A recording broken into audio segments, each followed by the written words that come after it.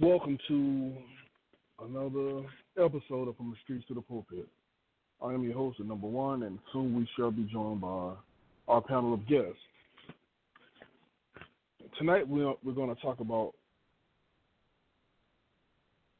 getting ready for war. These days we're in your guns won't do. I don't care if it's a high-powered rifle or a high-caliber pistol, it simply won't do. I'm sure that many people have heard of spiritual warfare.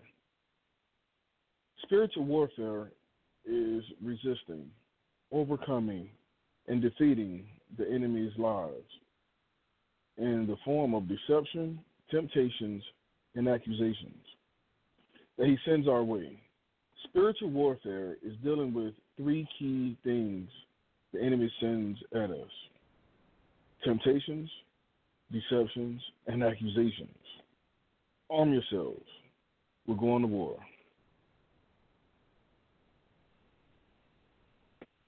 Good evening. Good evening. All right. Are you ready for war? No, but I guess I need to get ready. Yeah. Go ahead. No, I was just saying, yeah. I think we all should be getting ready. Yeah.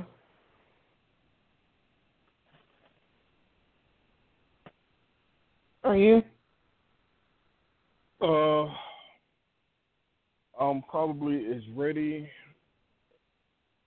as more ready than some because I can actually I recognize it for what it is.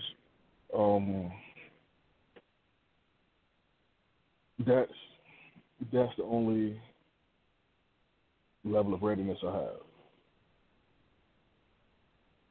Okay. At what point do you recognize it? At what point do I recognize it? Yes. As far as what stage in my life, or how can you tell the difference? How can you tell the difference between a spiritual warfare and, let's see, your... Hold on, I gotta go back to the description. It says spiritual warfare is dealing with three key things the enemy sends at us: temptations, deception, and accusations. So when you're dealing with those three things, how do you recognize it as being a spiritual warfare or an actual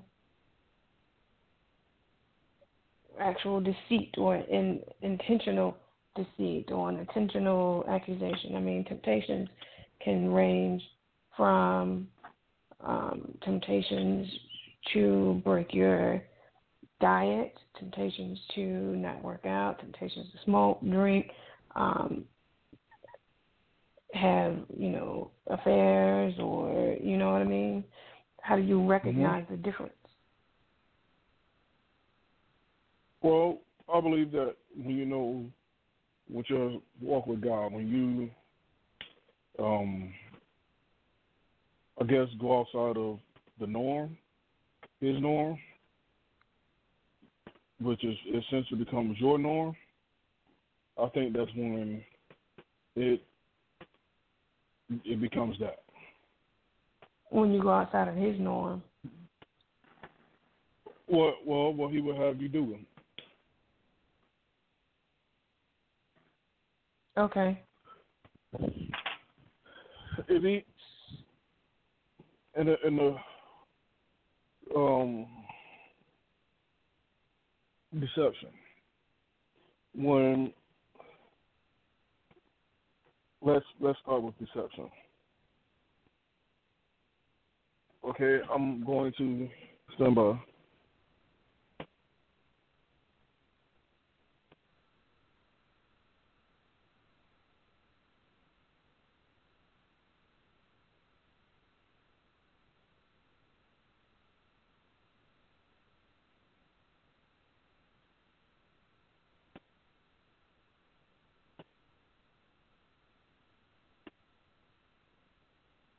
Okay, the deception, the act of deceiving someone, a thing that deceives. Okay, so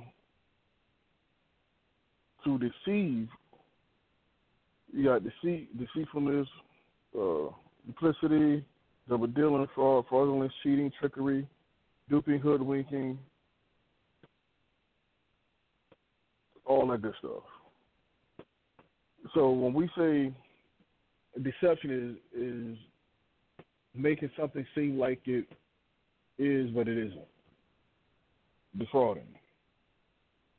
That's one way, because when you know what something is, the enemy will deceive you to make you think or recognize it as something else.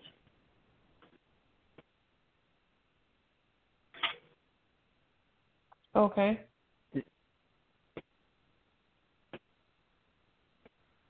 Is that not fair? I think I'm just trying to make sure I understood or understand what you're saying. You said when the enemy is trying to make you think. So an example of deception could be me saying to you,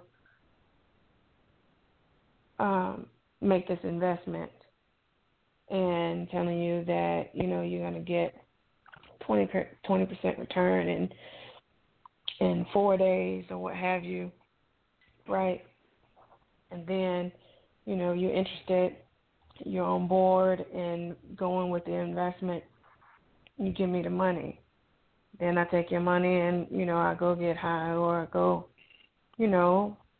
indulge in whatever my guilty pleasure or whatever it is I want to do. And in 4 days, you don't see a return, nor can you find me. So I've deceived you.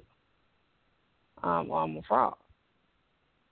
At that moment, when we're having a discussion about the investment, you have no idea that I am deceiving you.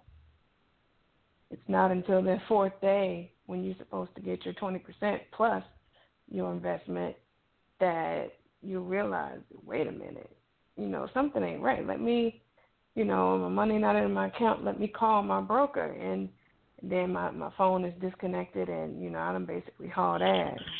At that point, you realize it's deception. How can you tell that it's spiritual versus just a simple con? Well, it's spiritual. So when God do things, I'm gonna start over here. When God do things, it's unexplanatory.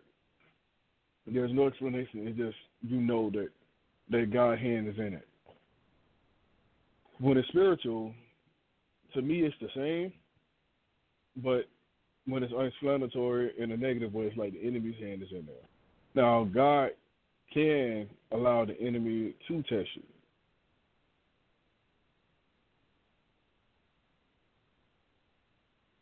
Does that make sense?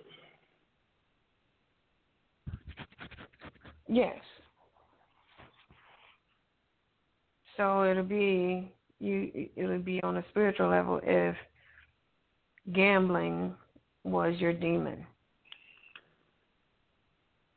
When it's the temptation.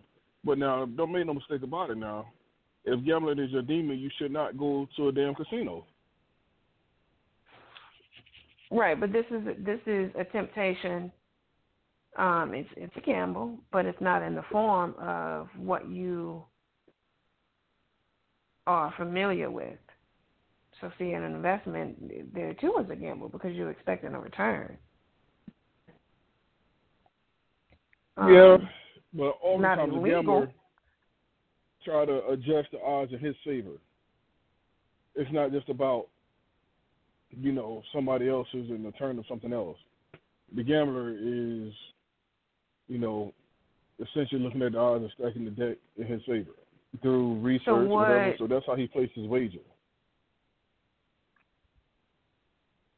So could it be, I guess that's my question, is could a situation like that be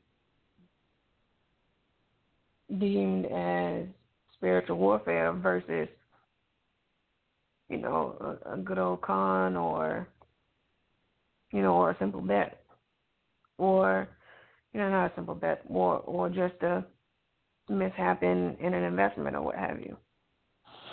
How do you know when the demon is coming for you? How do you know when the intent is to kill and destroy? How can you tell the difference when it's a simple miscommunication or a simple lack of judgment versus an all-out attack? Is it repetitive? Do they keep coming? Like, do the occurrences get more frequent? And so that says, okay, wait a minute, this is more than just,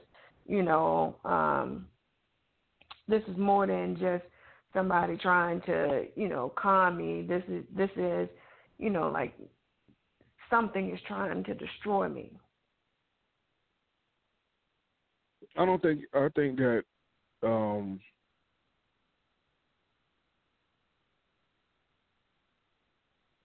Betty, let me bring between in, and then I'll answer that question real quick.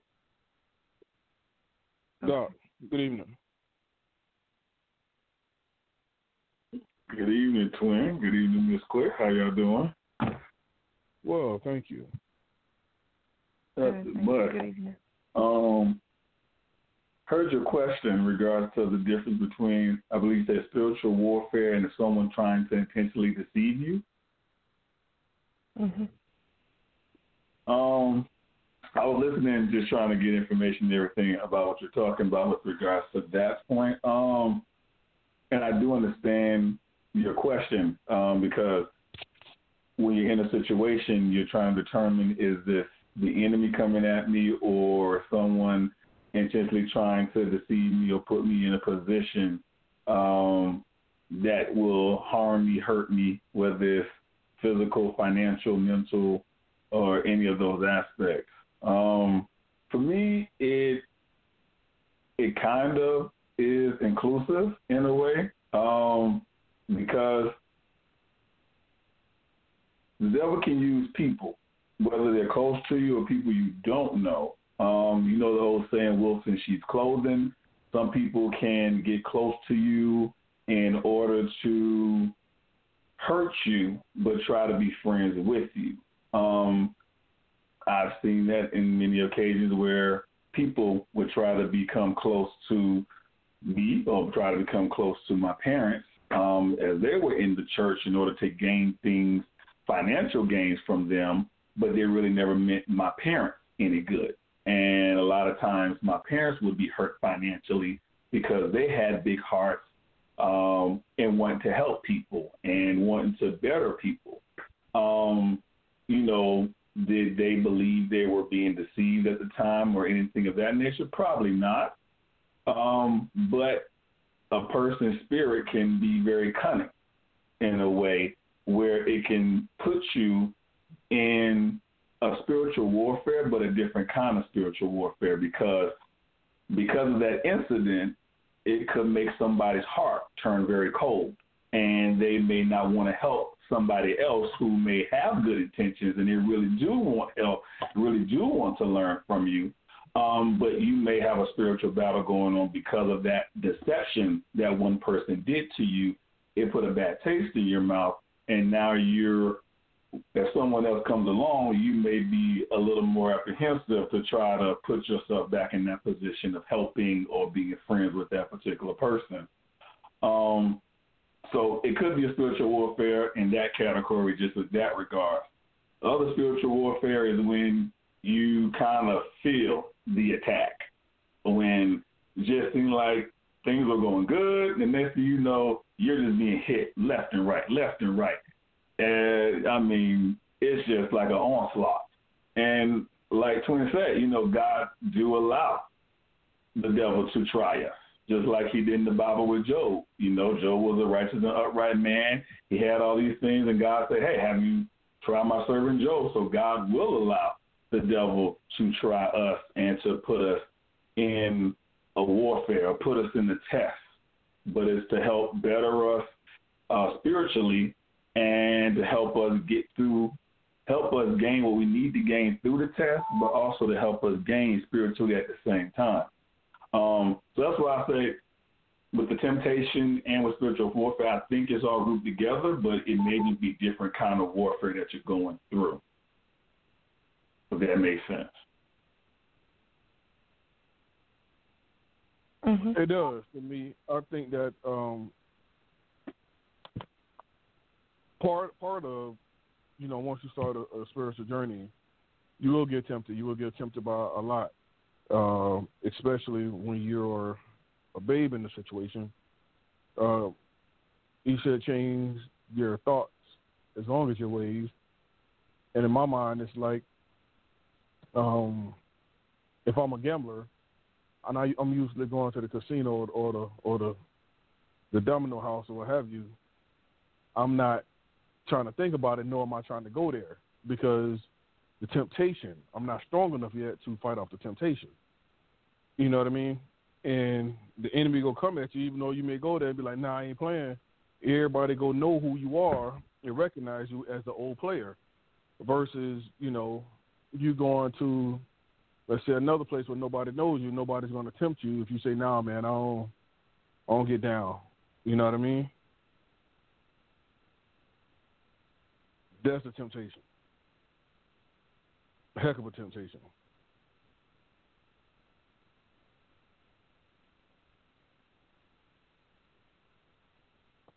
Does that answer your question, Ms. Quick?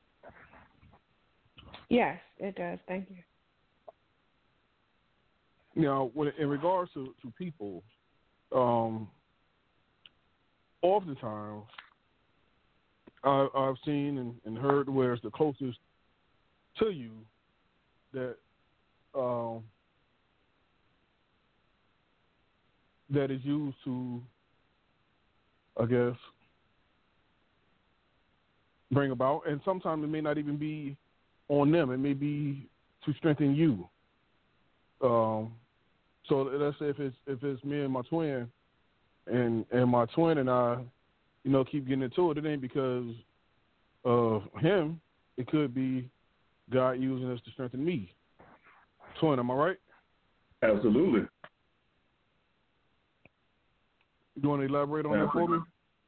Yeah, absolutely. I think just because, like I said, you can have disagreements and you can have opinions, but that doesn't mean that because we disagree that, we have an issue, we having a fight, or we having a problem, or no. It does not have to be that. Disagreements can be healthy disagreements where we both have different perspectives, but yet we're educating and learning from each other at the same time. I may look at something one way, my twin may look at something a different way, and we both can come to a common ground or common understanding about that situation. So, yeah, just because you have disagreement doesn't necessarily mean it's a negative thing. And a lot of my friends that I've even talked to one today, he was like, you never agree with me. And I told him, I'm your friend. I'm not supposed to agree with you. I'm going to tell you the truth, whether that's right or whether that's for your position or against your position. I'm going to give you the truth or give you a different angle to look at something to see if you can look at it from that perspective. But like I said, it's okay to have healthy disagreements. It doesn't mean that just because we may butt heads all the time about a certain issue or this, that, and the third, that we're not sharpening each other and improving each other.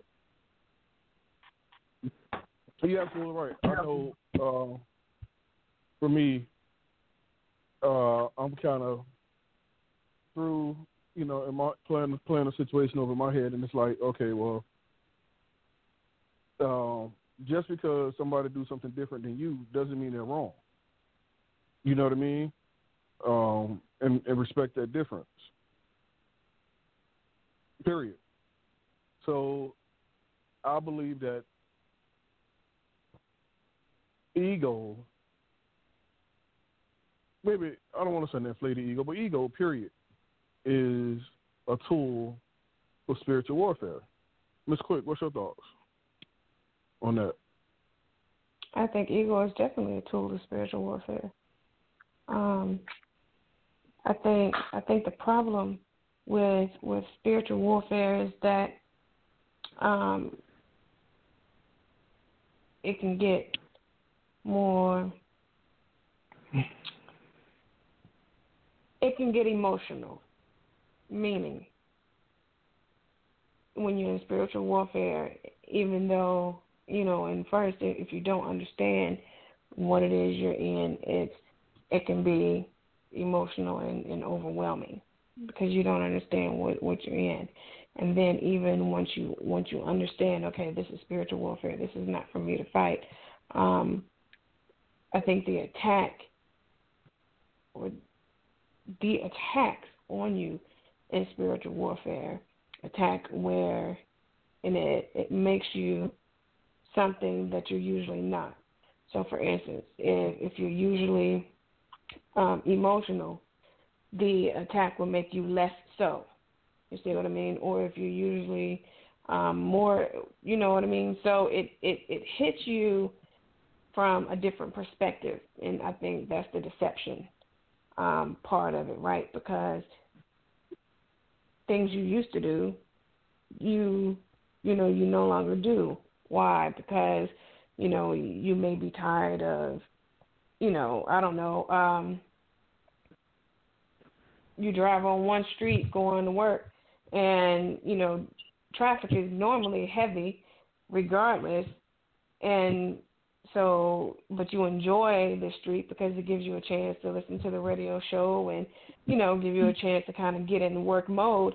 And then suddenly when you're under attack, you have road rage on the same street that you drive on every day that's usually relaxing because it gives you the time that you need to either prepare for work or unwind from home. You see what I mean?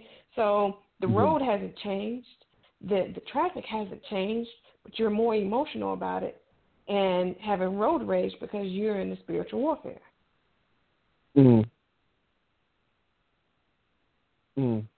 That's true. That is true. That's all I got to say about that. Doc, what's your thoughts?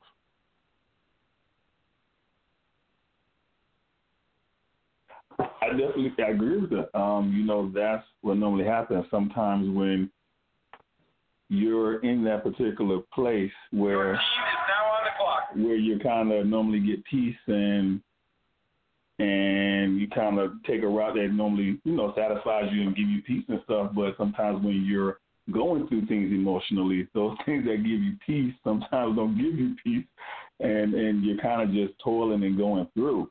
And your perspective has changed. It weighs on you. A lot of things that you normally would be kind of helps you and kind of just motivates you is no longer there. And that's when sometimes you know that you're going through. When it's a trying time, when it's difficult for you to just keep focused, and you're like, okay, what's going on with me? Something's different, and you just know. And spiritually, you're being pulled. At least I know I do, and then when I go through, it's like you're spiritually being pulled, and that's when you kind of, all right, I got to reset myself. Let me do something extra. I need to start fasting. I need to start praying. I need to start getting my mind right, getting my gospel going more in the morning. I got to set my mind in a different frame of mindset to help change that attitude, change what that is. So yeah, I definitely agree. When you're going through stuff, when you feel that change happening, sometimes people don't realize it, but when you do, you got to try to pull back and hold on to those things that can help you get through it. Yeah, it dawned on me some time ago, and then one day, today, I told Miss Quick, I almost cuss you out. I've never said this. Never, ever said this. And it sit back and it's like, where the hell did this come from? Of, all days and all times and all this day. You know what I mean? And without giving the entire story, it blew me away because that's not something that I've ever done, and it's not something that that's a very abnormal hell behavior for me, if that makes sense. So in my mind, it can't be anything else because everything else is as normal as it would be. But a response to something else took it to that level. You know what I mean? So, like y'all say, it's the same road, it's the same amount of traffic, but it hit differently. You know what I mean? So, Miss Quick, I apologize.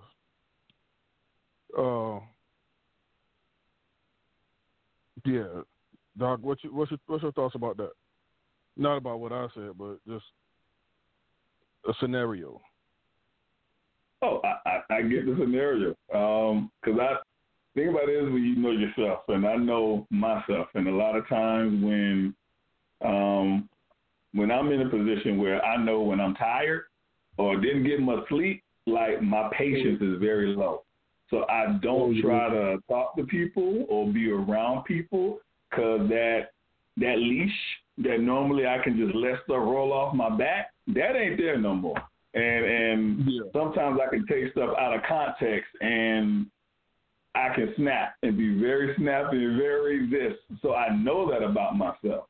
So I know when that Taurus horns is kind of raising up, and I'm like, all right, I just gotta be away from people. I don't need to be around nobody. I just need to be by myself because I know me, and I know that any little small thing can be blown out of proportion, and I'm ready to snap. But I know that's how I am. So when sometimes when I'm going through certain things, there's probably a limited of people I will probably communicate with, but I've also only communicate with certain people anyway because I don't allow a lot of people to have close contact with me.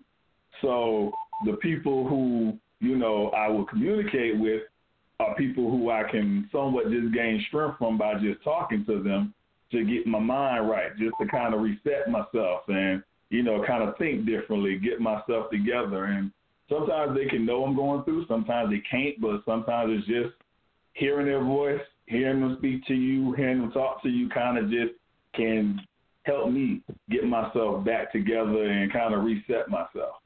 So I do get what you say, because when you're going through, you feel like everything is against you, and sometimes you just need to hear that supportive voice, just somebody just to say, hey, how things going? Somebody to care, somebody to just see how you doing, and you don't know how that could kind of shift a person's mindset and be like, you know what? Even though I'm going through, I ain't by myself. God is with me, and God still put people in my life that could still be there for me too. Absolutely. Ms. Quick, what's your thoughts?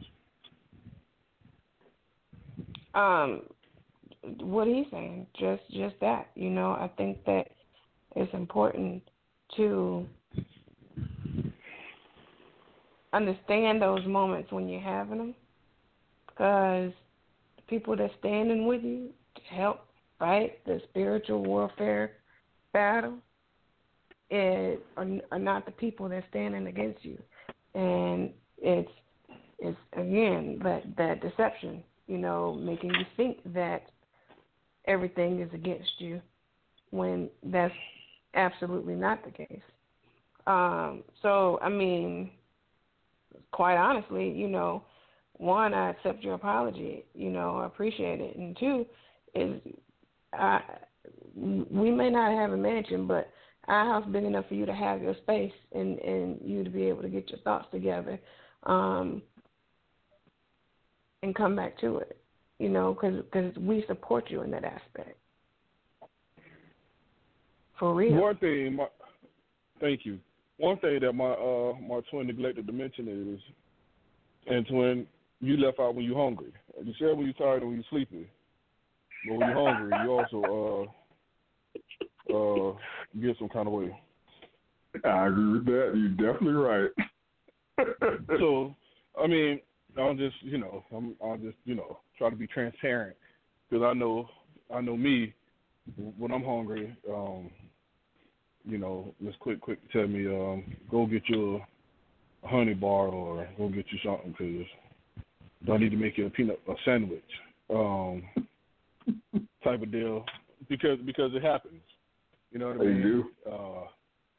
And it's funny that the slightest things like that could change everything about your day. You know what I mean? Prayer is great. Prayer is great, and I'm not minimizing it at all. But sometimes a sandwich or a little nap can make the world of difference. Because you probably didn't rest good at night because something else was on your mind. Mm-hmm. You follow me? And it weighs heavy, and it weighs heavy. So make no mistake about it. I came to the conclusion that here last week, last couple of weeks, I think it was just last week, that here I am, working out, eating good, trying to, live this be 120, and so physically, and I'm at a 10, and mentally I'm at a 4, but spiritually and prayerfully, in my prayer life, I'm almost non-existent. So you have to shift that in order to get that balance to where it makes more sense. And even if everything is at a 7, or at a 6, but you definitely want to make sure that spiritually you're just as in tune as you are mentally and physically. Would you agree, Ms. Quick? Yes, I agree. I think that spiritual warfare, ultimate goal is to knock some bricks loose. So the big bad wolf is trying to huff and puff and blow, but you live in a brick house. So spiritual warfare is designed to have these little instances here and there to knock some of your bricks loose, so that the big bad wolf can come huff and puff, and then your shit go tumbling down. Because that's the ultimate goal, right? So if you losing a brick here and there, here and there, and here and there, before you know it, you're destroyed, and he's already overtaken you. And not that you can't come back from that. I'm sure you can. You can come back bigger, stronger, faster, better, whatever. But the point is that once he knocks you down, that was his purpose. That was his goal. And ultimately, he wants to keep you there. But shoot, when you get there, he leaves you alone. Because that's what it's all about. So recognizing, the first step is recognizing the spiritual warfare and calling it for what it is. But not only that, it's always being mindful of you being under attack. You never go to war without bullets. That's true. You never go to war without ammo.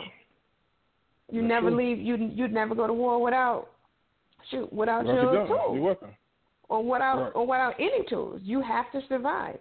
And if you're going to be a survivor, then you can't fire off a bullet at everyone you think is your enemy, because you got to know recognize your enemy. Exactly.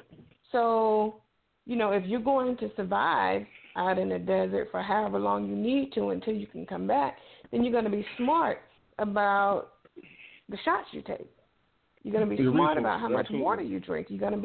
Your survival instincts are going to kick in, and you're going to start to ration out how you get through this thing so you can win the war, not just that one battle. Absolutely. That's a very good analogy. Doc, what's your thoughts? Very good analogy. I was just over here saying it, she hit it on the head. It's all about winning the war. You're going to lose some battles. I mean, there's going to be some days you lose, there's going to be some days you win, but at the end of the day, it's about getting through the whole process, getting through the whole test and passing the test. Certain days are going to be good days where you can feel like, you know what, it ain't going to bother me today. God, you got this. God, I know you with me. I don't care what they try to do. It ain't going to shake me. I'm good. And then there are going to be some days where they hit you from so many different angles and sides, you're going to be like, I can't. I can't. It's overwhelming you. You know what I'm saying? Like, God, yesterday was good. We made it through. What the world happened today? It seems like the ground you gained yesterday, you lost twice as that. And, but then you just have to know your God, the God you serve, and be like, okay, you may have got this one, but you ain't going to win it all. And you learn from it. Okay, what happened today that made me not be successful and overcome like I did yesterday? And, you go back and then you pray about that night. Well, Lord, hey, it wasn't a good day, but it was a good day because I made it through. It was a good day because you brought me through. Even though I didn't get to accomplish everything I wanted to accomplish or get where I wanted to be, you still allowed me to get through that day and not let that overtake me, not let me succumb to that. So, at the end of the day, as long as you still fighting, as long as you still battling, it's a win. No matter if you feel like it's a win or not, it's a win because you survived another day. And, as long as you can make it to that next day, that's all that matters. Just make it to the next day. Make it to the morning. It's a brand new day. New mercies God gives you every single day, every single morning. So sometimes you got to get through that day, whether it's going good, whether it's going bad, no matter the attacks that are coming at you, just get through the day. And if God gets you through that day, hey, God will take care of tomorrow. So wait a minute. So are you telling me that small games are still games? Small games are still a game. All right, I just thought that's what I was hearing. I know how articulate all y'all folk is. So I just need to make sure that it's what I'm hearing. Yeah, a small game is still a game. Be thankful of the small things. You know what I'm saying? God said, be grateful of the small things. I'll make you rulers over many. You got to be grateful of the small baby steps you take. And even if you take a step back, be like, well, God, evidently, I needed to learn something. So you had me go back here for a reason. Let me learn so that when I make my 2 steps, I can keep going forward and don't have to get kicked back. No, don't get it twisted. No, that kickback is hell. Well, that kickback is almost like a donkey kick. Make no mistake about it. Oh, for sure. I just want to make sure that we put that out there because by any stretch, am I saying that's it's gonna be easy? It ain't gonna be easy. That's why you ask the Lord, let me learn. Like I know what the Lord, let me learn everything I need to learn now, because I ain't trying to come back here no more. And that's what you understand. That kickback is that rough. I'd be like, I need to know. Let me learn what I need to learn. Because if you don't learn it then, you're gonna get kicked back again to go through the whole process all over again. Absolutely, and I agree. One of the things about the learning process, about learning is the process, and I made mention of this all the time. I really honor the process because there's a lot that come with the process. You learn a lot. It's sometimes you don't really recognize it for what it is, but in actuality, there's a lot in the process.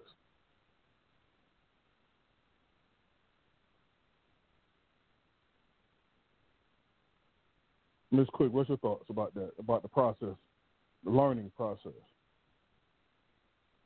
The learning process in spiritual warfare is different. Well, in the process, when I say the process, I mean even like my twin was saying, when you take that step forward and take those 2 back, you know what I mean? It's you got to be grateful for the small stuff. You know what I mean? So even in spiritual warfare, if it only wobbles you, but it don't knock you down, you can get back up to fight.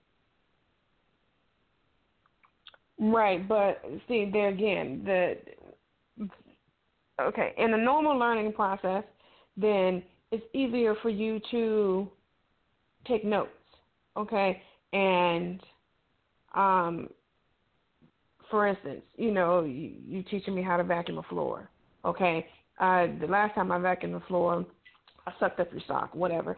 And, okay, so in this learning process, you're showing me, 1, how to turn the vacuum on, 2, how to maneuver the vacuum, but more importantly, to make sure that these types of items aren't in my way when I go to vacuum. Okay, cool. I got that. Won't do that again. But in spiritual warfare, the learning process is you weeble wobble, and it takes days for you to catch your balance. So while you do have a little bit of gain, the learning process isn't that easy because it's a reoccurrence of a different event. So it's multiple infractions all put together. So it's like you know, and then in spiritual warfare, you have to realize that we're altered. We're not our usual selves. So where I would be logical in this aspect, I'm no longer logical because I am in a war. And while I know what's going on with me, these rages or these instances, what have you, are sort of out of my control. So while it's a teaching moment, when you have a moment of clarity, but sometimes in spiritual warfare, it takes a while for that clarity to come through. So it's different. Again, yes, I agree. You enjoy the process and make sure that when you come out on the other side, you're better and stronger and even more grateful for what you learned. But there's a difference in a normal learning process and in a spiritual warfare. That's just my opinion. Well, I respect that, and I get that. Now, remember now, sometimes until you learn, you may go through that same lesson multiple times, but a different instance. You know what I mean? Right. That's an attack. But again, that's what learning is. Right? Learning is a process where you can get to the same answer 3 or 4 different ways. Okay. Let me see what Matoni got to say about that. Doc, what's your thoughts? I definitely agree. I mean, like I said, everybody's process that they go through, and I agree with Ms. Quick that, you know, the process of what you go through and bouncing back, it is different. No, fighting physically and spiritually is a total different battle, total different war game, total different plan. You know, you're fighting against something you really cannot see. You know, you get mad at somebody, want to fight somebody, you can fight them physically if you want to, but in this particular battle here, you're fighting spiritually, and it takes a different toll on you mentally. It takes a different toll on you physically. It's a different battle altogether. And if you're not careful, it can overtake you and overwhelm you because, as you said, you know, once you realize you may have gotten knocked back, it takes you a while to kind of get back to the equal footing to get your balance back. And while you're trying to get your balance back, you're still getting hit. You're still getting knocked around. You're still going through the fight while you're still trying to keep yourself grounded at the same time. So it's a different battle, but you can get to the end result. You know, everybody's process and path of how they get there, it depends on what you do to get there. You know, some people pray, some people fast and pray, some people do different things to help them get back to that equal footing and get back to that place where they feel that they're able to get their strength, get their spiritual strength to fight. And everybody's process is different on what they do to get themselves back to that place. But you can still get to the same end result. So I do agree with that because everybody doesn't do the same thing that'll get them there. They'll probably pray, but what extra do you do on top of your prayer that'll help you get to that place that you're able to be spiritually strong, strengthen yourself, encourage yourself, get yourself to the place where you're equipping yourself for the next round of the battle. But at the end of the day, if your process is different than mine, that does not say that you still can't get to the same result. Okay. Ms. Quick, you agree with this? Yeah. No, and it's not a right or wrong answer. I'm just, you know, you want to add something to this? No, I agree. I mean, you know, you got to do like you said, you have to figure out a way to keep yourself as grounded as possible in order to get to the end result. Because not only can it overtake you, it can overtake the people who is entangled or, in the battlefield with you. Whether they're enemies or allies, you know what I mean? So it can, especially when not everyone around understands what it is you're going through. It's like, okay, yeah, I'm here to fight with you, but you're telling me, one thing, and they're coming for us, and I'm armed and ready, but I don't ever see anybody show up. So it's one of those things where, you got to be able to tell those around you or whatever it is that works for you to get you back there, whether it's surrounding yourself by a certain person or people or what have you. You have to be able to tell your team what they need to do in order to help you overcome. Do they need to just pray? Do they need to, hey, like he said, when he's going through and he takes a step back and kind of goes to himself and regroup. Okay, well, if that's the case, then, the people around you know what it is you need to do, and they can say, okay, time for you to go and do this, that, and the third, or whatever it may be. You just got to make sure that those people that are in it with you know what you need to help you all come through the other side, or to help you come through the other side, or what have you. I agree that support, that team is huge, and whether it's a physical war or a spiritual war, you definitely want to make sure you have your team in play, and not just a team who's just there, but someone who's ready to get in with you, and that could be prayer, or that could be get on the front line, or hell, just recon, whatever it is. Everybody has a role. Utilize your team. Identify your team and then utilize your team. That's what I'm gathering from Miss Quick and my twin. Am I missing something? I'm sorry, go ahead. No, I was just asking, was I missing anything? Well, along with that is, identifying and using your team. Not only that, you got to identify the enemy. Like, who you fighting against? Like, who's coming after us? Because I need to know who to look for.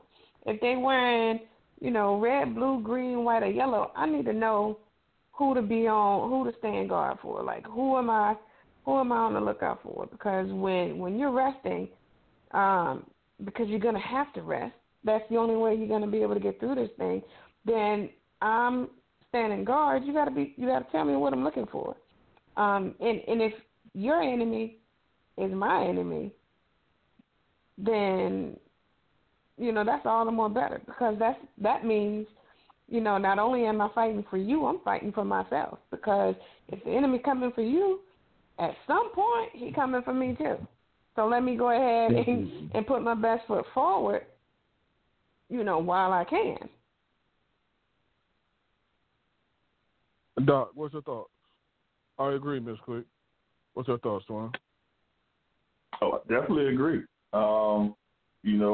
When you have made it through your test, your trial, and what you had to go through, and you have someone else who is going through, then, yeah, it's your time to support, encourage, and keep yourself, like you said, mentally aware and on the lookout. Because if the enemy is attacking you, surely the enemy is going to try to come at you again. Don't think because you passed one test that, he's going to be like, okay, well, he defeated me. He made it through this time. I'm not going to bother him no more. No. That's not how that works. It's going to come back around. So that's why you want to keep yourself grounded. You want to keep yourself praying, reading the Bible, so that when he does come back and attack, not only are you stronger than you was the last time he tried you, you put yourself in a better position, because now what he tried to fool you with the last time, hopefully he won't be able to fool you with this time. And, sometimes you hear this word called discernment, where you just kind of got to watch people. And I do that where I do that. I'm not, like I said, I'm not a person that allows people to get close to me, but I watch people and I view people and see how people interact with other people. And I watch very closely. And a lot of times, of course, I was in church and I've always told my parents this. I'm like, just because everybody's in church and got a title doesn't mean that they're trustworthy or they have good intentions. And I always told them that, of course, they have to be nice to people because of their position and title or whatnot. But I'm going to watch people and watch how they interact with not only you, but with other people as well, because you can learn a lot by watching somebody and how they operate. So you just got to kind of watch people. Don't always allow people to get close to you or underneath you, because you may let the wrong person get underneath you. You may let the wrong person get close to you. It's okay to share information and things like that with people that need it to help better themselves. But, you know, at the end of the day, don't believe that everybody has good intentions and wants to get close to you just to learn everything. You know, you got to feel their spirit almost and kind of judge and look at them. Okay, you want to learn this because you want to learn it, or you want to learn it for a different reason or perspective. And I've seen a lot of times where people gotten close to other people just so that they could either manipulate them, they could try to move them out the way because they want to be them. They want what they have. They want their marriage. They want their house. They want their lifestyle. I mean, I've seen some things that have happened, and it'll blow your mind. But you always just got to be careful. And that's a spiritual battle and warfare that you go into, that you kind of still have to identify who the enemy truly is. And sometimes it can be the one that's closest to you that you believe is praying for you, but they're praying against you. So that's why, as my twin was saying, you got to identify your team. And your team would be somebody who's been in the trenches with you, that you know their loyalty is sound.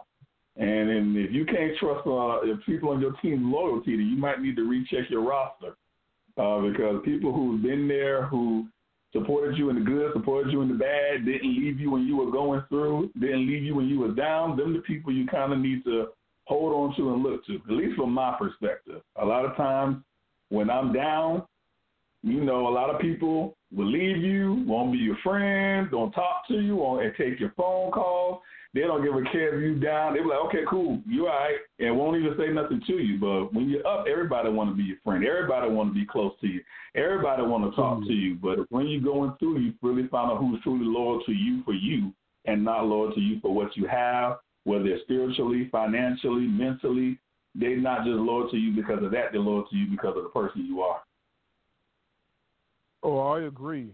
I totally agree. And man, I had a twin. Listen to this. I had a dream, right? And I'm sitting out talking, and Miss Quick, walk, putting the groceries in, and we in this house, crazy house. It's like 39 rooms, bro. Like 2 billiard rooms, like crazy. I mean, the floor matched the felt on the pool table. You hear me? Like crazy. And Miss Quick just as cool as she always is. And it was this guy that walked in. So I was out talking, and she said, "Man, you know him?" I'm like, "No, I don't know him." So I walk in, grab a pistol. Well, I have my pistol. I'm like, "Yo, what you doing in my house?" I mean, of course, the words was more colorful because it's Mr. Quick, you know. And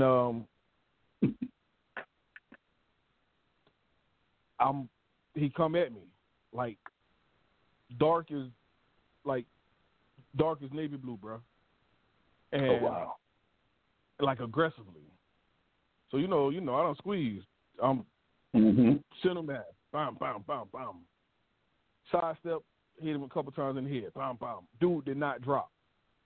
So I kind of go and Miss Quick, send her upstairs and grab the other one, and I bust again. And he grabs her. He was like, "I want her.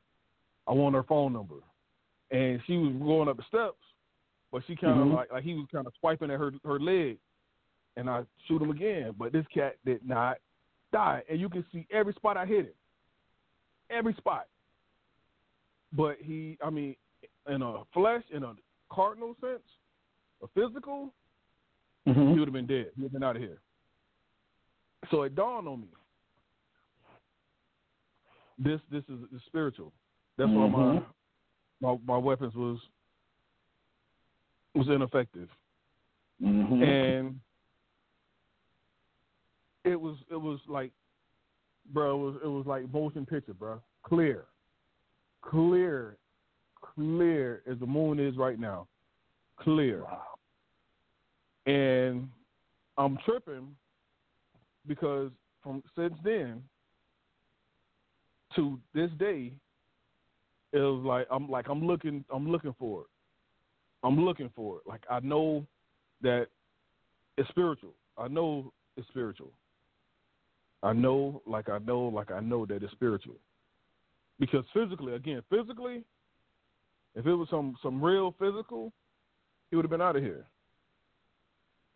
But again, Definitely. my weapons is ineffective in the spirit.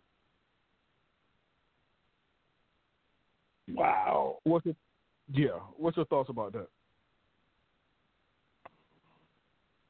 I mean, that is very almost like real life what we're speaking about. You know, you can't, like Quick said earlier, you got to equip yourself for the battle that you're facing. And in your dream, the battle that you were facing, you equipped yourself, but then you realize you equipped yourself with the wrong weapon because you were in a different battle. And that's a deep lesson to learn when you're in these type of situations and when you're in this battle, especially spiritually, the things you may want to do physically or in the physical realm or this realm, you know, you can't bring that into a spiritual battle. You know, if you try to do certain things, whether people cope or deal with problems and situations differently. Some people like to smoke weed. Some people like to get drunk. If you're dealing with a spiritual battle, those things that may help you try to cope or get through what you're going through in the physical realm here is not going to do anything for you in the spiritual realm when you're battling something that you have to deal with. So Right. You have to equip yourself for the battle that you're actually going towards. Like you said, you shot him. You can see the holes. You're shooting him. He's not going anywhere because you have a weapon, but it's just not the right weapon for the battle that you are encountering at that time. And I mean, that's a deep story and situation that it really is synonymous with what we're talking about, because if you're bringing the wrong weapon to the battle, then you either gotta readjust, reevaluate what you're bringing, reevaluate yourself, and then you got to come back with a different game plan. So it's a loadout, absolutely. Yeah, absolutely. And I think another thing too, to your point, and then Ms. Quick, I'm gonna let you chime in. To your point, the loadout. We forget the most important part of battle because we overlook this one part, but it's so major in any battle, even physical. Prayer is the first part of your loadout. A loadout is where you have all your weaponries, all your incendiaries, whether there's grenades or explosives or whatever you have, whatever you need. That's part of your loadout. But the first thing we forget to put in our bag is prayer. Or even attach it to our vest. Either way it goes, we forget that part. Ms. Quick, what's your thoughts? You both on it. I don't have anything to add right now. What? All right, Doc. Follow up, then. Follow up. She said we own it, so follow up. I mean, you're absolutely 100% correct. Prayer is the most important part of battle. And even, during COVID, I've actually we actually been doing Sunday school lessons, via phone call. And one of the things that we were studying in Sunday school lesson was how anytime God sent the people, his people, the Israelites, into battle, there was a priest that always prayed before they actually went to war. So, if that was always a key back then, prayer before you go into a battle, then it's the same principle that holds true now. You pray before you go into battle because God can give you guidance, give you those keys, equip you to handle things. And even when I was going through my situation, it was prayer that brought me through. I had to pray for God to keep me mentally. When things try to weigh you down mentally, because if the devil can take your mind, it can really affect your body. It can affect your health. It can affect so many different areas of you physically if he can get the hold of your mindset and drive you crazy, give you, mess with your peace. When you pray, that's the first thing. When you notice the battle coming, when you notice things coming, or if you notice someone trying to deceive you, pray about it. God will give you discernment. God will give you the guidance that you seek. You just got to pray for him and say, Lord, let it be known. And sometimes you got to say, Lord, let it be known clear as day. Because sometimes God will let it be known, but you may miss what he's showing you. So, you got to be specific. God, let it be known clear as day that I would know that whether this is the right thing for me to do, whether I should trust this person or whether I should not trust this person. Or, Lord, you got to help me get through this. You're battling through it, you're going through it, but prayer is the one thing that will sustain you and keep you through any battle, spiritual warfare that you're going through. You got to start with prayer first, because that's how you that's how you get equipped to handle what you're going through. Oh, I agree, man.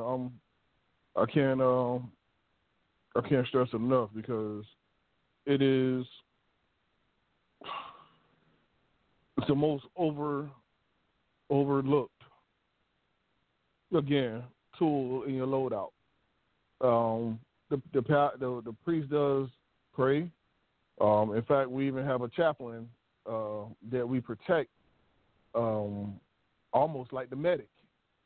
Why do we protect the medic? Because the medic heals us and sends us back to war, sends us back. But we protect the chaplain, because the chaplain is the one who prays to keep us ready and steady for war. That's a very good point, Twan. I appreciate that. No problem. Miss Quick, come on now. Don't fade out on me. I'm not fading out. I mean, this thing is serious. And I say it's serious because, not many people know about spiritual warfare, one. But some of the people who do know about spiritual warfare, just to understand all the things that could happen. And during it, if you're not equipped, as you both say, to go through it. If you're not equipped to go through it, then you may not make it through the other end. If you are equipped and you don't know how to use the tools that you have, then you may not make it through the other end. If you don't identify your team and you go through it by yourself or attempt to go through it by yourself, then you may not make it to the other side. But if you don't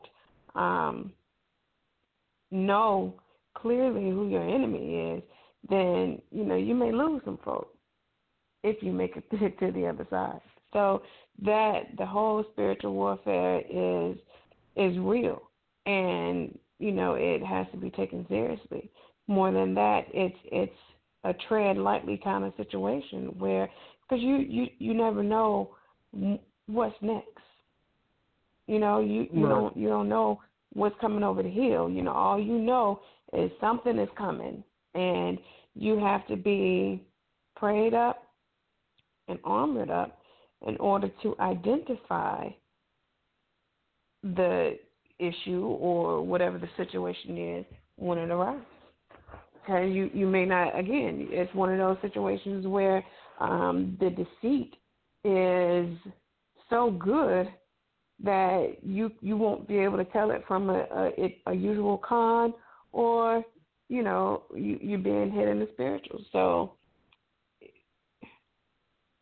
be mindful. It's real and serious. It's really real and very serious. In fact, it could be a matter of life and death. It definitely can be happiness and unhappiness. So just be mindful that prayer is the first weapon you grab off the shelf. It needs to be prayer. I can't stress that enough. It has to be prayer. You may load up your ARs, you may load up your 9mm, you may load up whatever.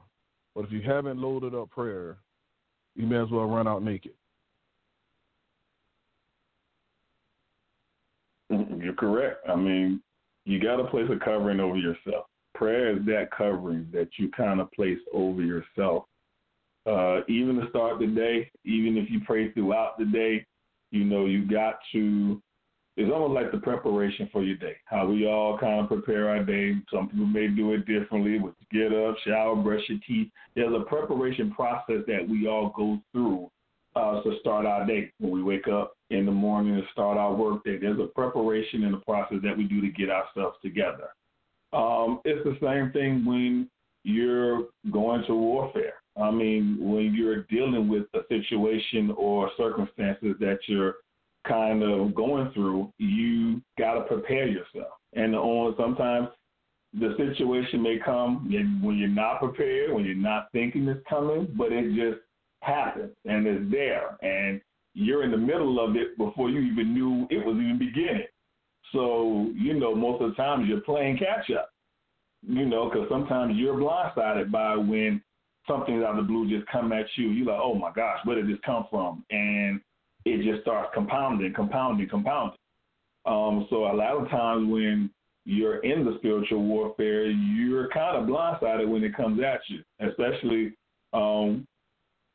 when, like I said, your day is going good, nothing's wrong, but it could be that one thing that just turns the whole day around that you wasn't even thinking. So at that point, you're playing catch-up mode, trying to get yourself prepared for a war that you're stuck stab in the middle of it. And that's why you got to pray. And you don't have to just pray in the morning time. You can pray any time of day, all day, still set yourself in the best position by praying. There's plenty of times when I was at work at my desk and had to drop my head, because, when you feel yourself getting upset, you feel yourself getting overwhelmed, sometimes you don't have to be a long prayer. Sometimes you got to say a prayer like, Lord, I need you. God hears you. God knows your communication. God knows how you all talk. And, sometimes you just need to say, Lord, I need you. I need you to keep me. I need you to get me through this day. Let me regroup. Let it be good. I'll be better tomorrow. Things will be better tomorrow, hopefully. But, sometimes you just got to know how to navigate when you're being attacked, when you're being put in the middle of it and you wasn't even aware that you're there. You got to know, what is my fallback? And your fallback should always be prayer first. And once you get that going, you start learning, you start beginning to equip yourself to handle what's the situation that you're being put in. Absolutely. I agree 100%. I agree. God is that break glass in case of emergency. You know what I mean? And instead of giving up, like my twin said, just drop your head and say you one. I promise you he's listening. Truthfully, he's probably already has stepped in and started intervening. He's just waiting on you to turn it over to him. Ms. Quick, what's your thoughts about that? Yeah. I mean, look, you have to do it. One, I don't know many people who have a faith walk or is of any sort, whether they're newborn in faith or senior citizen in faith. I don't know anyone who at any point in their faith walk has not had to drop their head and put some prayers up. throughout the day, because that's just how serious it is. So, yes, intimate prayer throughout the day, all day, is definitely needed, and it helps. Not only that, but reaching out to those close to you to also pray for you, because the more people praying for you, I think the better off and more strength you'll have in growing. And when people know what you're going through, or if you ask someone to pray for you, then at some point they're gonna check in and see how you're doing. And just like you said earlier, you never know, that may be what you need to turn that one day around, where it's going to shit, and the person you asked to pray for you 2 months ago calls and say, hey, I've been praying for you. How you doing today? That may be to pick you up that you need. Mm. You said something, and you're absolutely right. Going back to the initial when we were talking about ego being a part, because our ego get in play. We don't ask anybody to pray for us. We don't ask anybody to kind of stand in for us, or whatever the case may be. I believe, and I'm guilty. Listen, I am guilty. I am the first one that will raise my hand and say I'm guilty of this, because I don't. When I'm at the wits, Miss Quick is my closest ally, but of course I ain't looking like no punk, So I ain't go reach out. I ain't no punk. But the fact of the matter is, I think I'm more of a punk because I don't ask her to stand in and pray for me, because I'm afraid for her to have her stand in for me. That makes sense. So make sure that all listeners, remove ego, let the ego go, so that God can come in, because you never know the strength of your allies, because you're trying to carry it all on your shoulder, because you don't want to look weak in front of any one of them. So, man, Ms. Quick, I apologize for that too. I do. Geez, it ain't gonna be that night, y'all. I'm gonna let y'all know, y'all. Y'all ain't gonna keep beating up on me. So I'm gonna pass it on over to my twin and see what he got to say. No, you're absolutely right. You have to remove ego. And a lot of times we don't like to ask people to pray for us. We don't like people to know when we're going through. But sometimes your blessing could be in asking somebody to pray for you. Your blessing could be that the person that you are sharing that with, maybe they need that. You never know that they're going through the same thing. And to know that, well, I don't feel, at least I know I'm not alone in this battle or this fight. You're going through it too, but you may make it look so easy that you're going through, and they just feel like they're just overwhelmed. So sometimes, we don't like to let people know that we're going through, but sometimes you never know what it could do for that person, and you don't know how it will make that person feel that you respect them enough that you would ask them to pray for you and stand in the gap for you, and how serious they would take that. Because if they know you, or they know the person who's asking you, you don't share a lot of stuff, so the fact that you're asking me, it takes a whole different level of seriousness for them. And you never know. That might be that extra push that you need on your behalf to help get you through, to help get you to that next phase that you can get to, so that you can grab hold of the reins of your situation that you're going through, of your warfare that you're going through, to help. They might equip you, spiritually, to give you that extra background, that extra spiritual connection that you need to God, and say, hey, Lord, your word said 2 or 3 are gathered in his name. Lord, I'm touching and agreeing with them. We don't have to be in the same place. You can do it by phone.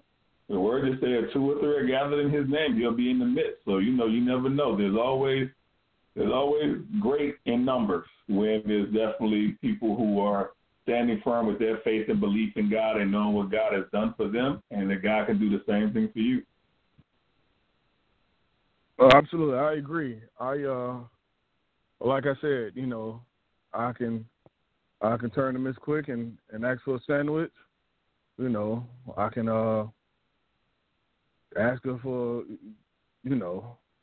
but for me not to ask her to stand in and pray for me when I'm going through something, that's that chaplain. You know what I mean? Like, I need you to do this part. This that part of the loadout. This is that person that we got to protect while we out in the battlefield to get those prayers up while we're so busy fighting. We must know who our allies are and utilize our allies. That's the kicker. And don't forget, make sure in your loadout you carry prayer. You keep prayer with you. So with that being said, let me introduce Pastor to the line and bring him on through. So good evening. Good evening, sir. How are you? Yeah, I'm here. A little heavy, but I'm here. Well, hey, man, there's nothing wrong with that. Heavy is not a bad thing. Heavy just means you've been attacked somewhere. But that's all right. You guys, it sound like you're talking about prayer. Oh, of course. We recognize prayer is the first thing we need to put in our loadout when we go to war. If you don't have it, don't go to war. If you don't have it, don't go to war. Listen, man, I'm starting to think you was ear hustling, man, because all 3 of us just said that. Don't even attempt to go to war without prayer. That would be suicide. You can't. It's impossible. That's one of the greatest weapons, along with your faith. You got to have it. It's mandatory. So yeah, I don't know what y'all have talked about, but that sounds good to me. Well, I'll just confess to everybody that I've been a punk by not asking Miss Quick to pray for me and all that kind of stuff. Trying not to be a punk by not asking her, but it had an adverse effect. Come to find out I was a punk for not asking her. Pretty much. Yeah. Whoa, hold up. Wait a minute. Glad you pretty much already said it. I mean, I don't mean to pile on, but I mean, you pretty much said it, man. I mean, listen, the Bible says something, and it said the prayers of the righteous avail much.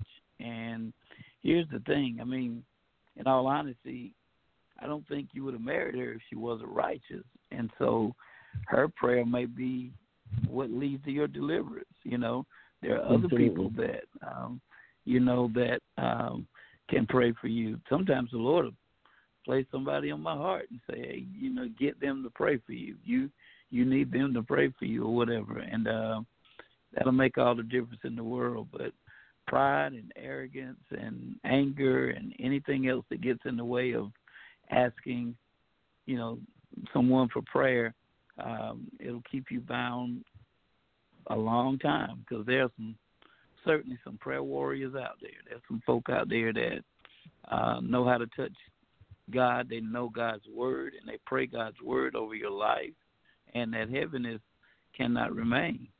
It just cannot remain. So, yeah, man, please always ask your wife and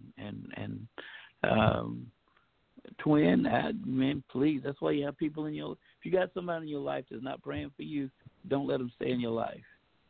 Uh-oh.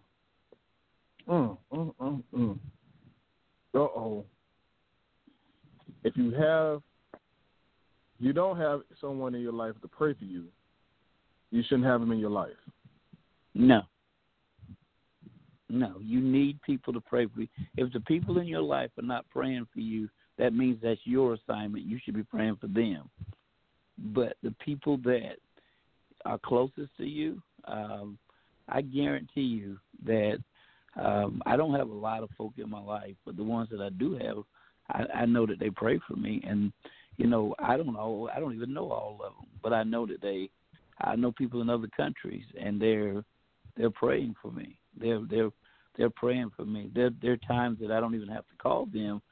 They'll, you know, they may shoot an email or text and say, I was just thinking about you. You were in my spirit, man. Just want you to know I'm praying for you. And usually at that time, you know, I'm going through a little trial or something like that, you know. And people that love you, man, they're praying for you. They are praying for you. They're praying for your strength, you know. And they realize you go through trials. You know, Jesus even said, he told one of his disciples, he said, I'm praying that your faith don't fail you, because he understood, you know, the devil's out to get you. But I'm praying that your faith don't fail you, you know, whatever. So you need people that are praying for you. You don't need people that's just draining you and having you to pray for them all the time. You need people that, you know, I pray for my church family. You know, I do my best to pray for them. But I can say that there are times where I can feel their prayers. I can feel, it may not be all of them, but I can feel their prayers.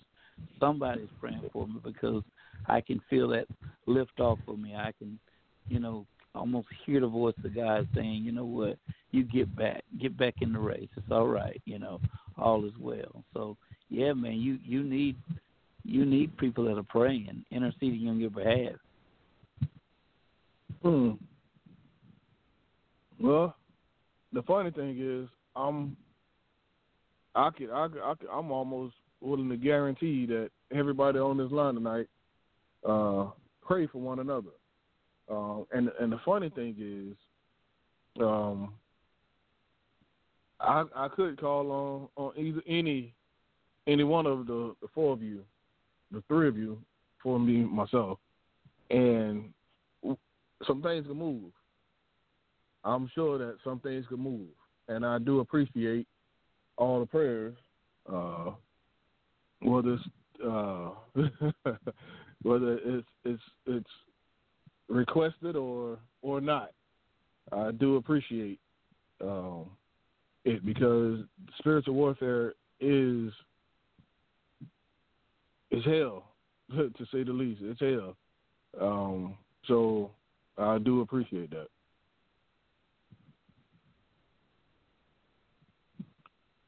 Ms. Quick, what's your thoughts on what Pastor just said? If someone if they're in your life and they're not praying for you, they shouldn't be in your life. I agree 100%. I'm sitting here thinking I need some people in my life to pray for me, because apparently, like my prayers, they low. My meter low. So I need to enlist some prayer warriors. Well, I'm a prayer warrior. I'm a warrior that'll pray. I don't know if that's the same thing. It's the best I got. So you got to talk to the other two about that one.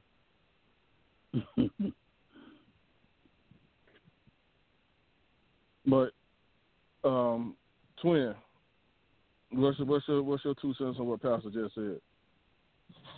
Oh, I definitely agree with them. You know, you got to have them prayer warriors in your life. You know, people that you can count on, that when you're down and you're weak, and sometimes it's hard for you to get that prayer through because mentally you're going through, and even though you're praying, you be like, I hope you hear me, because I'm just going through. And sometimes you just need that extra help. And sometimes it don't have to always be a spoken request. You know, we have a family group chat text message, you know, and a lot of times my siblings will be like, hey, family, I need an unspoken request. Can y'all pray for me?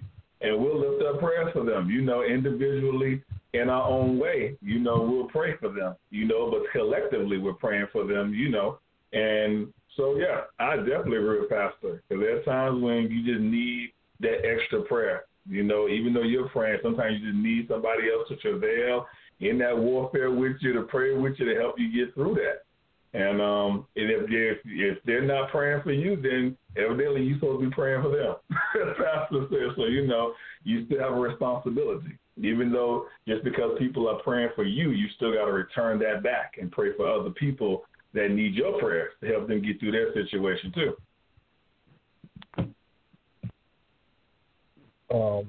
That was very well put. Very well put. It's we do take now. I know my family.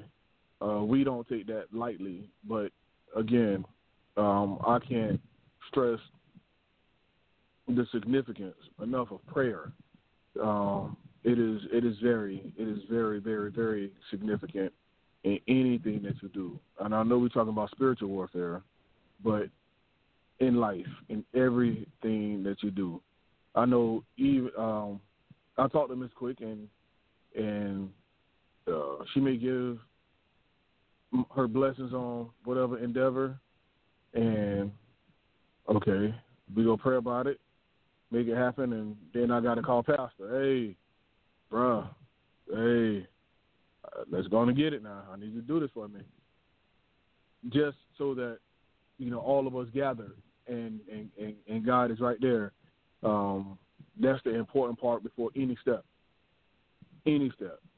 So I can't reiterate that enough. And I'm glad Pastor's here so he can go on and tell y'all the importance of it. Man, when you're talking about spiritual warfare, you're talking about a whole nother level of trouble. It's a trouble that you can't fight with money. You can't fight it with your own natural strength. You can't fight it with your name, your friends, your background, your education. None of that stuff is going to, really deliver you when it comes to spiritual warfare, because it's a battle you can't see. It's something that goes on at, that's why they call it spiritual warfare. But the good thing about it is, as long as you know where it's coming from, you got to understand that it's coming straight from the enemy. That's where it's coming from. And a lot of times what we'll do is we'll take it out on who the enemy is working through instead of knowing that it's just the enemy. You wondering, why is everybody just dogging me out? Well, most of the folk don't even know you, but the enemy is using them to get to you. He's messing with you. He's messing with your mind. He's messing with your faith. He's messing with your heart. He's messing with your belief. He's messing with, everything that you claim that you are. He's messing with it. He's trying to get you to doubt God, question God, quit on God, doubt yourself, all these things. He don't want you connected to God. So it's a spiritual warfare. So you got to know it comes from the enemy. You cannot just blame people, because you can fight people, but you can't. This enemy can't be fought with your fist. So you got to look beyond the people and know that that's just a little pawn in his hand. That's just a little puppet he was using. And then sometimes you got to roll up your sleeves and say, okay, devil, we're going to wrestle tonight. We're going to battle. And then, also when you're going through spiritual warfare, you got to understand, not only is the devil the enemy, but you got to remember, you're not in this by yourself. The Lord is right there. That's why it says spiritual. If it was natural, then you could call, a couple of your boys and we're going to throw some hands. But this is spiritual, and anything spiritual, you better include God. You have to make him, that's your commander-in-chief, if you will. That's your general. That's your dude right there. That's the one, And then the other thing you got to do, man, is you got to make sure that, okay, I'm equipped. You don't go to war without weapons. You just don't go to war without weapons. You go to war without weapons, you're going to be defeated. But this is the best part of it, though, man. And this is something I want you to go and read. I want you to meditate on it. I want you to look at it in different versions of the Bible. I want you to break it apart. In our military right now, the Army, Navy, Air Force, Marines, Coast Guard, whatever they call it, one of the things that attracts me to the military is not only the precision that they operate in, but the uniforms. The uniforms just always did it for me. I just think the brothers look sharp in the uniforms or whatever. But when it comes to spiritual warfare, believe it or not, there's a uniform you have to put on. You don't go to war naked. You don't go to war, obviously you don't go to war without your Bible, the Word of God. You don't go to war without, a prayer. You got to have that. But in Ephesians, it tells you that we wrestle not against flesh and blood. I think it says, I don't have it in front of me right now, but it says something about you don't wrestle against flesh and blood, but you wrestle against principalities and spirits. I think it says in high places. That should be Ephesians 6 and 10. And just about anybody that's ever spent any time in the Bible, they should know that verse right there, because I'm going to tell you, the devil will release hellhounds on you in a heartbeat.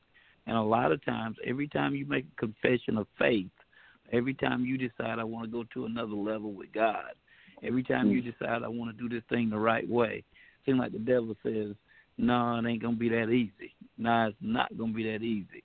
And he attacks you. And when he attacks you, if you'll read the rest of Ephesians after that 10th verse, and I don't know if it starts in verse 11 or 12, I cannot remember. Brother Twin probably know better than I do, because, again, I don't have it in front of me. But it talks about, this is what it tells you to do. It says you don't wrestle against flesh and blood. Then the next thing it tells you to do is to put on the whole armor of God. It tells you to put on the breastplate. It tells you to put something over your feet. It tells you to put a helmet on.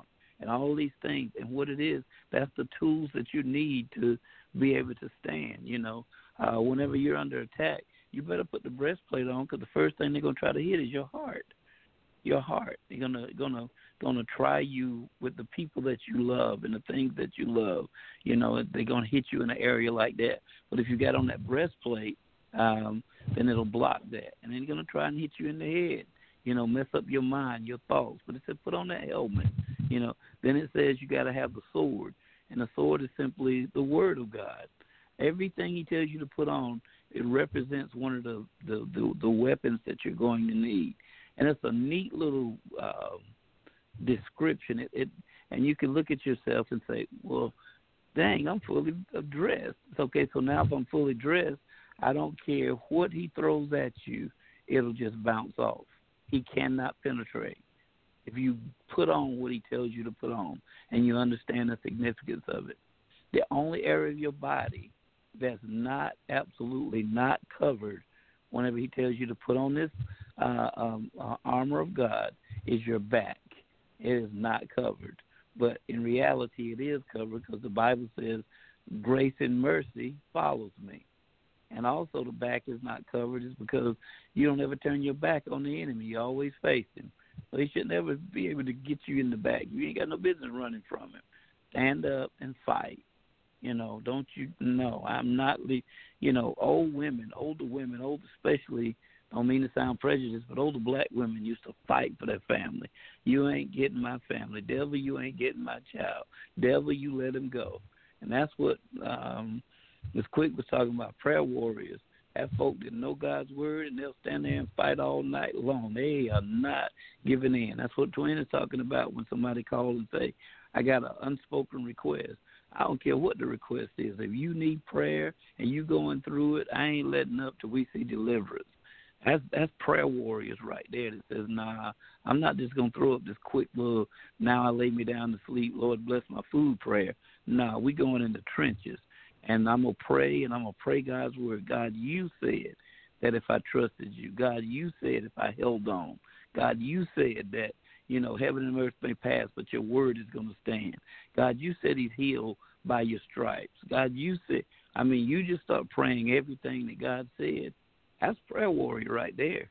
And before you know it, you're going to see deliverance. Are you going to gain strength? I promise you that. So, again, I just strongly recommend, man, starting with Ephesians 6 and 10. It tells you about the battle. And then after that, somewhere around verse 11 or 12, it tells you what you must do during this battle. and you cannot fight an enemy you can't see, and you can't fight if you're not properly equipped. You know, I've never been in the military, but they always issue a uniform. And some of these soldiers, man, it's amazing to me. Some of these cats, man, they will not leave without, I don't know, putting a hat on their head or whatever. There's certain things they know they've got to have on. They will not leave without it. They issue them a gun. I don't know what kind of gun. I don't know if it's a 22 or AR-15, but they issue them a gun. That's yours. You know, they issue them a pair of boots, you know, and things like that. There's a military issue. They tell you exactly what to wear. Well, they got it from God, because I promise you, He told you to put on, you know, your whole armor. And most of us are trying to fight, and we're half dressed or we're half naked, and that's why we're getting whipped. And wherever you don't have armor, that's where the Lord gonna hit you. I mean, the devil gonna hit you at. He'll hit you in the heart. He'll hit you in the mind. He'll hit you in places that you didn't even know you had. But that's how you know things are uncovered. Things are uncovered, and it ain't nobody else's fault. You know, when I take it out on my wife, I'm like, dang, it wasn't her fault. My heart's uncovered. My heart's uncovered. So let me cover my heart up, and you know what? I won't take it out on her. You know, so I don't know, man. It's simple, but it's difficult. So we gotta do that. So that's my long explanation. I should have gotten on here earlier, and I didn't mean to confuse anybody, but that's just the truth all by itself. No, you didn't confuse us. You actually came in, and it's funny because I always say how you come in late, but it's always like a confirmation. You know what I mean? You come right in and reiterate everything everyone just said. Now, we didn't put the armor of God in the situation, but we did mention that the weapons that we usually use, the mere weapons, is useless in spiritual warfare. Oh, yeah. Y'all are dead on, man. And go ahead. No, there's just one more thing that I left out that I feel like somebody needs to hear, man. It just placed right in my heart real quick, man. One of the weapons that we usually forget about is, forgiveness, you know. And when I say forgiveness, you know, when you're getting ready to go to warfare, sometimes you need to ask God to forgive you. Because if I'm going to war, I don't need to have nothing between me and God. And I need to, you know, just about tell the Lord, I'm sorry for what I did and what I didn't do. And, Lord, forgive me for not being obedient to you. And I don't want to have anything, you know, between us, but I got to come to you now. And also, sometimes you need to get forgiveness from other people, man. You need to clear your heart and mind. And that's a weapon right there. Forgiveness is a powerful tool that a lot of times we forget to use. You know, so just wanted to throw that in there, man, because sometimes we forget to confess that, you know, I ain't exactly been faithful and righteous in this thing. I hadn't been who I'm supposed to be. But, Lord, forgive me for this so that I can go battle for my brother, my family, my mom, or my sick, you know, whoever, you know. And I'm saying all this because when I'm going through, man, I need y'all. I need some, you know, just like the boots hit the ground in war in the world, I need some knees to hit the floor, man. I need you guys to say, look, no, we ain't letting up. Matter of fact, we're going to fast while we're praying. We gonna do this. We got to pull this brother through. We're going to trust God and take him at his word, and they're coming through this thing. You know, that's what we have to do for each other. Now, you made mention of the knowledge of the military, and you were on for the most part. But one of the things that before you get deployed, you know, they kind of advise you to get your affairs in order, meaning, you know, eat, cleanse your heart, cleanse your mind, you know, so when you go out here, you can be focused. Because yes, sir. if you go out here with a foggy mind, it can be that can be to your detriment, you know, or to your yes, team's sir. detriment. So that is also effective or accurate for the military. Now, I was telling them earlier about one year. I was telling them about a dream I had some time ago here in the past. That I was shooting this guy in my house, and he didn't drop, and I know I was hitting him in kill spots, and he just in the sweet spots, and he would never drop. I mean, from the chest to the head. And Miss Quick was running up the steps, and he was like, I want her phone number. And I shot him again. Like, he kind of swiped at her leg, but she, went on up the steps. But this thing didn't die, and it came to me, and I was telling Twin and Miss Quick that it was like a motion picture. Like, I'm fighting with the wrong tools. Although the 45 was very effective, in the physical, and then even the 40, but when the spiritual, it's useless. And that's why I was saying, in the loadout, you need to make sure you have prayer in there, because I think that would have been the only thing that would have either killed or removed that guy from my house. That's it. That's it up and down. There's a couple of stories in the Bible where the Bible said Jesus was in the wilderness, and he was in a battle with the devil himself, with the enemy, with Satan. And the one thing that Jesus was fighting with was the Word of God. He kept saying, "It is written, it is written, it is written." And the last thing that the enemy told him, he said, "You know what? That I'll give you everything, but you got to bow down and worship me." That's all he ever wanted him to do, was to worship him. And when Jesus said, "You know what? I don't worship nobody but God," in essence, is what he told him. That's when the enemy left. And so what I'm telling you is worship is a form of warfare too. It's it's one of your weapons. And you said something key. You said that whoever it was left your house. You didn't say they died. You said they left their house. That's exactly what happened with Jesus. He just left Jesus. So you're not going to kill the enemy. It's a spirit. You can't kill a spirit. And so they just leave for a season. They just leave for a season. But in order for them to leave, you've got to do something. You've got to stand strong. You cannot give up. And if you'll stay consistent and persistent with your prayer, if you'll throw that word at it, the Lord said this and the Lord said that, I promise you, he's going to leave you after a while. He has to leave. Now, I'm not going to tell you he won't come back, but he will leave for that season. He will leave for that season. And usually when he attacks, the Bible said Jesus had fasted for 40 days.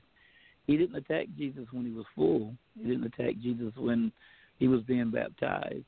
He attacked him after he got hungry, which lets us know that a lot of times the enemy comes whenever he comes in a forceful manner, whenever we have lack in our life, whenever we, are missing something, whether it's, we're lacking in our relationship with God, or we're lacking in our study time, or our prayer time, or we're lacking in, whatever. That's when he comes to get us, whenever we're weak. And it's like going to the grocery store hungry. Don't ever do that. You'll buy too much. You got to go in there, with a full belly, if you will. You'll save money, And so we just got to stay prayed up, man. We got to stop using prayer as a spare tire. Pull it out when an emergency pop up. We got to make sure that we, prayer's got to be something consistent. We ought to have a consistent. We need prayer like steering not wheel just instead of a spare tire. Steering wheel, engine, seat, everything, right. Man. We got to be consistent with our prayer. We got to have a prayer life instead of a prayer time. You know, Right. prayer life means I'm always in prayer. Before I cut this person's hair, I'm praying, and while I'm cutting it, I'm saying, "Okay, God, you got to give me guidance right here." When somebody walks in that door, okay, God, you know, you protect me from them or give me wisdom to speak to them. You don't have to get on your knees to pray. I can talk to you while I'm talking to you right now. I'm literally praying for you right now as I'm talking to you. So we just got to be in prayer, man, so that we can stay constantly engaged with God. And that's another form of that warfare. Well, I agree, and for me, that was like the wake up. You know what I mean? And like we was making reference, you know, from a twin and Miss Quick about the loadout. You know, you can have all your weapons in there and all your tools and extras, but if you don't put that prayer in that bag and take it with you, then you may as well go out there, you know, naked or with an empty bag, because that is the most essential part of war, and that's from experience, you know.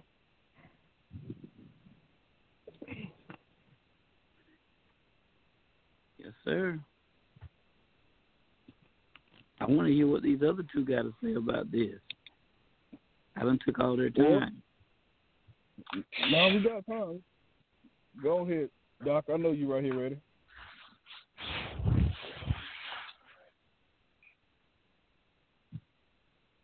Yeah, Pastor was giving a mini sermonette. It was sounding good over here. Yeah, you're right.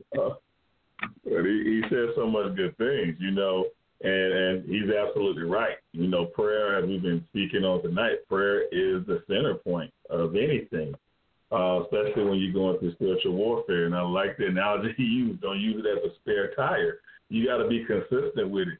You know, when you're going to war, you want to make sure that, you know, you are equipped and you know how to handle the tools that you're being equipped with. So you don't want to start trying to have a prayer life when you're going through. You want to kind of have some kind of consistency with it so that, you know, when you drop on your knees, you're like, now, Lord, you know, you can have that one-on-one conversation with him.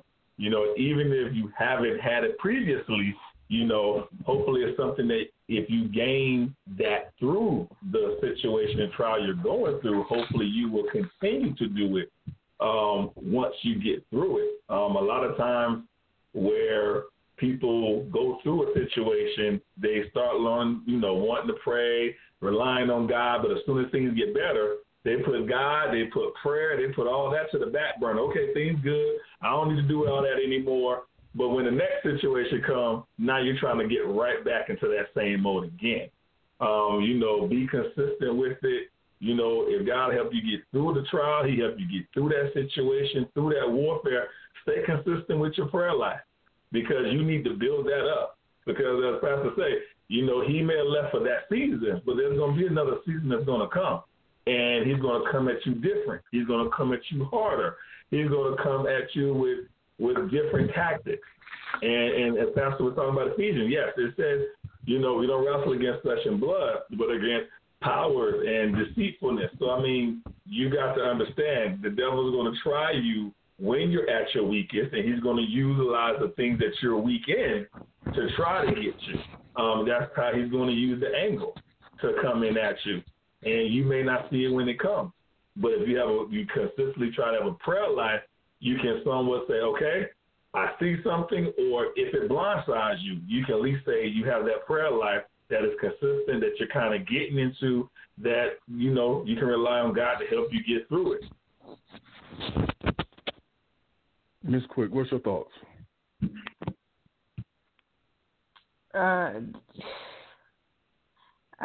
Pastor had me when he was talking about putting on the armor. I think, you know, we had talked about that earlier. And, you know, I'm still stuck right there, because it's, like I said, it's one of those, it's so serious. And it's just so, I mean, spiritual warfare can do something else to you. You know, not only take you out or possibly take you out of here is, and not in the literal sense, but out of your faith walk. But it can affect the people that you love. And if you don't have the tools that you need, that's the most important thing. You have to have the tools in order to achieve what it is you want to achieve. For me, it's real simple. You want to go play ball, you need to have a basketball. You can't play ball with no basketball. If you go on a war, you need to have all the tools and all the armor necessary to fight in the war. Otherwise, you're about useless. So it's just one of those things. And the most important part is recognizing it. And if you recognize it, then you can pack everything you need and be prepared for it. Even if it keeps knocking you down and you're trying to get your balance, you haven't given up the fight. Is you taking them, one after the next, but you're getting back up. And I think that's what's important, is getting back up. I mean, I don't even know what we were watching last night, but shoot, I'm about ready to go and find me a good old goat and mark our doors, because it's one of those things where I'm ready to stop it at the door. Don't even, he may have left our house in your dream, but the fact of the matter is our family is still under attack. So, suit up is all I can say. Well, you can load out together. Just make sure the first thing you put in there is prayer. And as y'all heard, that's essential. I really appreciate each and every one of you. I appreciate your prayers. I appreciate your thoughts, and more important, just as important, your love. Y'all have gave a lot of light to this entire situation, and not only for me, although y'all did kind of attack me tonight, but and it was out of love, so I can appreciate it. But we got to suit up. We got to make sure that, as Pastor said, we have our helmet on, our breastplate, our boots. And I'm gonna be a butthole and say, Pastor, I don't need nothing on my back because I got y'all back there watching out for me. You know what I mean? I'm sorry, but I know who my allies are and I know who my team is, and especially when it comes to prayer, that's very important. You know what I mean? So when I can't get through, I know that y'all go set them up for me to get them on through, and I can appreciate that.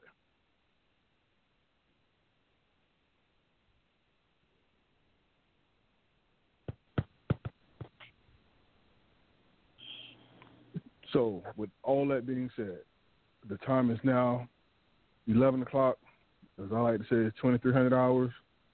Pastor, it's time for you to get ready and go do your prayer line. So yes, sir. Go on to plug the Zoom in for church and for Bible study and pray us out of here. All right, man. Zoom. Anybody that wants to join us Wednesday nights at 7, Sundays at 10 a.m. And you log into Zoom, and the meeting ID is 661-994-1991. And then the password is the word Calvary. And on every day, talking about warfare, every morning at 6 a.m., every night at 11 p.m., we're having prayer. And you can just dial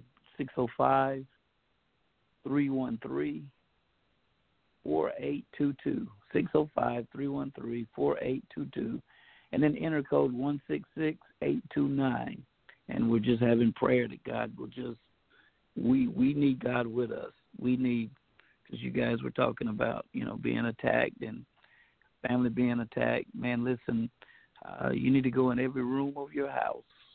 Pray in every room of your house. I don't care how many rooms. You can pray over it. Don't leave not one room, without praying for it. Lay your hands on the post of the over the window. I call old folk around me call it window seal, the top of the windows. Ask God to cover that. The doors, ask God to cover that. First of all, before you do anything, you ask God to just and command the enemy to go. You got to go based off the word of God. And once you drive him out of there and out of every room in there, then you put your hand on it and you ask God to cover it. Because the Bible says this, that, there was a time whenever death was going to come, and he told him, he said, you cover your doorposts with the blood. And basically the faith and the prayers and the belief in God, being obedient to God, you do that, and the enemy has to pass over your household. Now he'll be back, promise you. He's consistent, but you do that. You gotta fight. Don't be fearful. You gotta fight. You gotta fight. So get dressed, man, and go get it. Dig that. Well, going to prayers out. If everybody's hearts and mind clear, we get ready to go to work.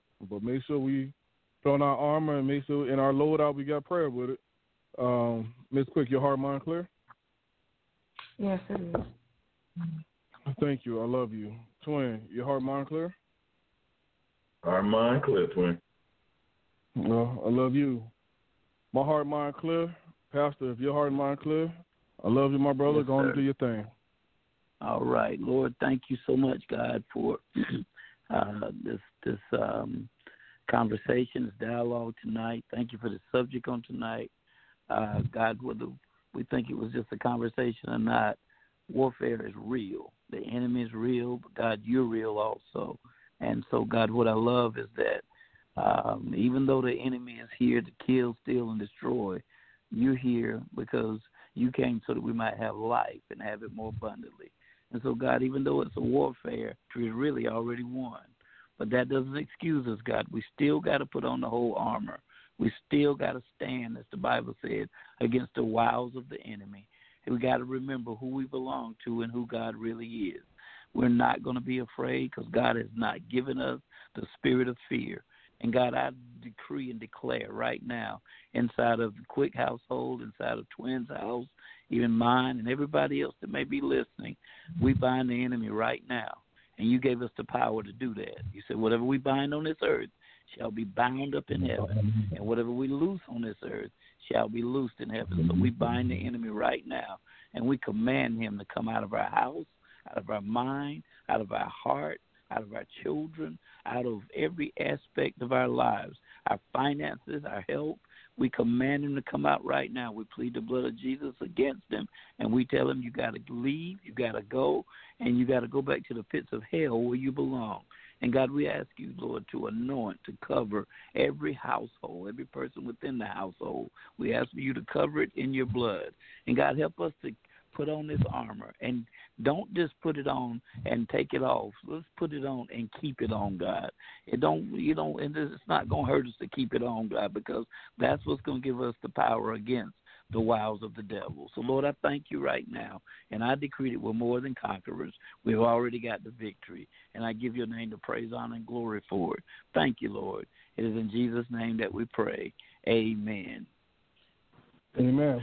All right, man. I'm going to pray the same prayer, Lord have mercy, in just a minute. Thank you, Lord. Thank you. All right. Have a good night. Thank you, too. Mm-hmm. Well, that concludes tonight's episode of From the Streets to the Pulpit. I am your host at number one with Ms. Quick and Dr. Twin and Pastor Robinson. My family. If you're going to get ready for war, make sure you're fully equipped. Make sure you have your entire armor. Make sure you have your allies. And remember, if they're not praying for you, either you need to be praying for them or remove them from your life. But the most essential part of war is prayer. Remember that. God loves you. We love you. Stay safe. Wash your hands. And next Tuesday, 9 p.m. Eastern Standard Time, we'll speak to you then. Peace.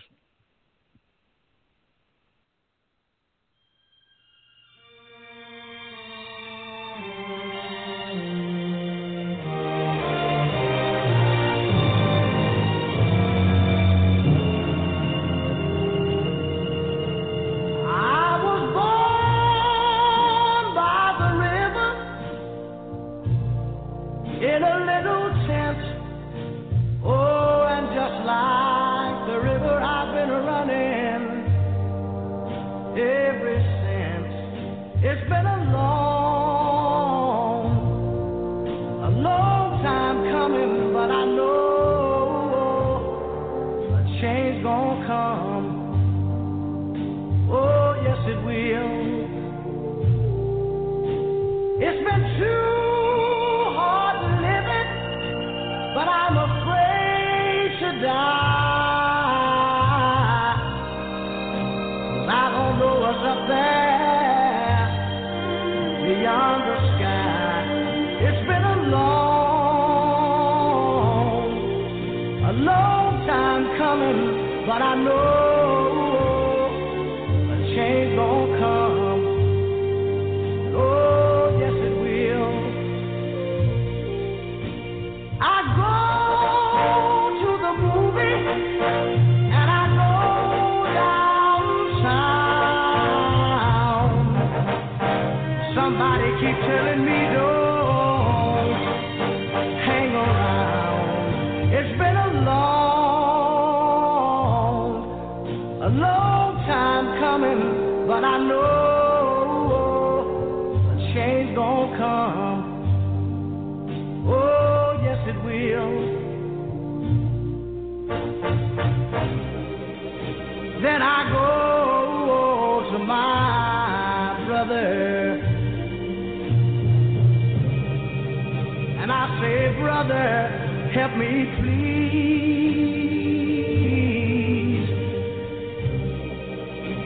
But he winds up knocking me back down on my knees. Oh, there've been times that I thought I couldn't last for long, but now I think I'm able to carry on. It's been a long time coming, but I know change gon' come.